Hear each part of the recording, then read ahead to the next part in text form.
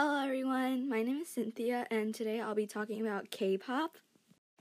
K-pop has taken over worldwide and is really popular now, and from last time I checked, I think it is the fourth most listened to genres of music. K-pop stands for Korean pop. It is basically Korean songs, just with a few phrases of English. Now that you know a little bit about K-pop, unless you already know it, let's get on with talking more about it.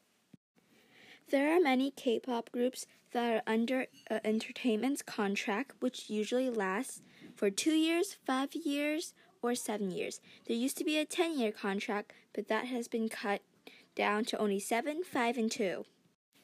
So if you listen to K-pop, all your K-pop groups that you really love are all under a contract, but you don't know what type of contract they're under.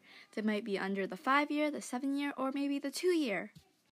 Now that you know a little bit of the K-pop's contracts, let's get on with the groups. So some famous K-pop groups are such as BTS, Blackpink, G-idol, and there's many more.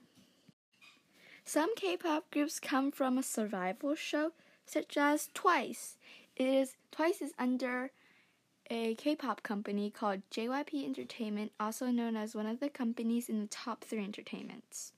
So JYP released a survival show called 16, where there's 16 girls they focus on, and only, I think, possibly 9 members are selected to be part of this girl group called Twice, which is now a big hit over the theme Cute. And JYP Entertainment now is hosting another K-pop survival show. Well, it's not really a K-pop group, it's actually a group that's going to turn into J-pop called Nizi Project, that stands for Rainbow Project. This survival show is still currently going on and is written in Japanese and Korean, so if you want to go watch it, go check it out. Now you'll know a little bit more about how some groups are formed. I must start about training. So K-pop idols always start as a K-pop trainee. There are many ways to get chosen for a K-pop entertainment. So you could either go to audition, or you might be scouted by someone that's part of the entertainment that might think that you have potential. So in an audition process, you would need to audition for one of the themes, which is acting, dance, vocal, or rap. But if we're talking about K-pop, so let's move over the acting side. We don't need the acting. And if you're looking for something like modeling for entertainment, you could do that too, but that isn't K-pop. So after you've chosen your topic or the section you're going to be in, you would audition under that. But I personally do not know anything of the audition process other than you could go audition online. So auditioning online, you just submit a few audios of you singing and a few videos of you dancing, and you write a little bit about yourself, such as awards. That is the part that you get to brag all about yourself. And then after 2 weeks, you would most likely get a response from them saying they're interested or not interested. That is only one way of auditioning to be an idol. So back to K-pop trainees. So K-pop trainees, they have to work a lot. They have a schedule where they focus on dance, vocal. It's really tiring. You train and train for many years until maybe one day your company's owner or CEO says, we want to debut a group. Like, they will pick those people. They will train them harder.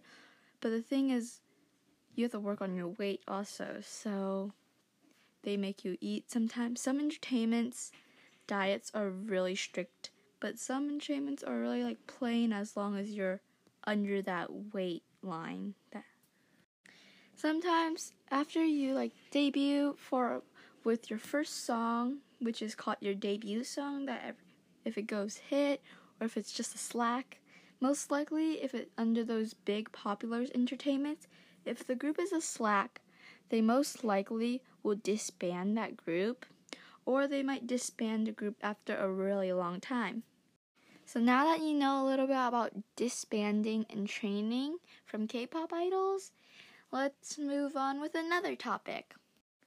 The last topic I'll be talking about under K-pop is gonna be about how dark the entertainment or the K-pop industry is. The K-pop industry is actually one of the darkest industries over music. They are very strict with everything, and living an idol life is actually really hard. Being an idol, you gotta manage all information, your family. You might even have to set up a social media account, even if you're not interested in social media because of K-pop. So if you want to go check out some K-pop, go on YouTube, search up some K-pop, search up K-pop, or you might as well listen to some of my favorite K-pop artists, which are EXO, Blackpink, ITZY, G-Idol, BTS, and there's many more. Well, since I mentioned some K-pop groups, why not show you guys to listen some of the music? So in my intro, when the first song you heard, that was actually the intro of a Blackpink song called Do Do Do Do Do. So why not let's go listen to some other songs. Well, that is a song from the entertainment called JYP, and it's a new girl group called ITZY, and that is their latest song called Wannabe, part of their album called It's Me. So if you want to go listen to it, go search up Wannabe by ITZY. All these resources are actually what my opinion and what I have had from the experience of listening to K-pop and learning about them. Well, that is it for today about my podcast of K-pop. So if you want to go listen to K-pop, go ahead and search up K-pop. It's amazing, from my opinion. And if you want to learn a little bit more about it, go search it up and on Google or something, and you'll find some information about it. This podcast does not cover all K-pop. It's only talking about little bits of it. So if you want more information and more about it, go ahead and search it up. Well, that is it for the podcast. So thanks for listening. Enjoy and bye.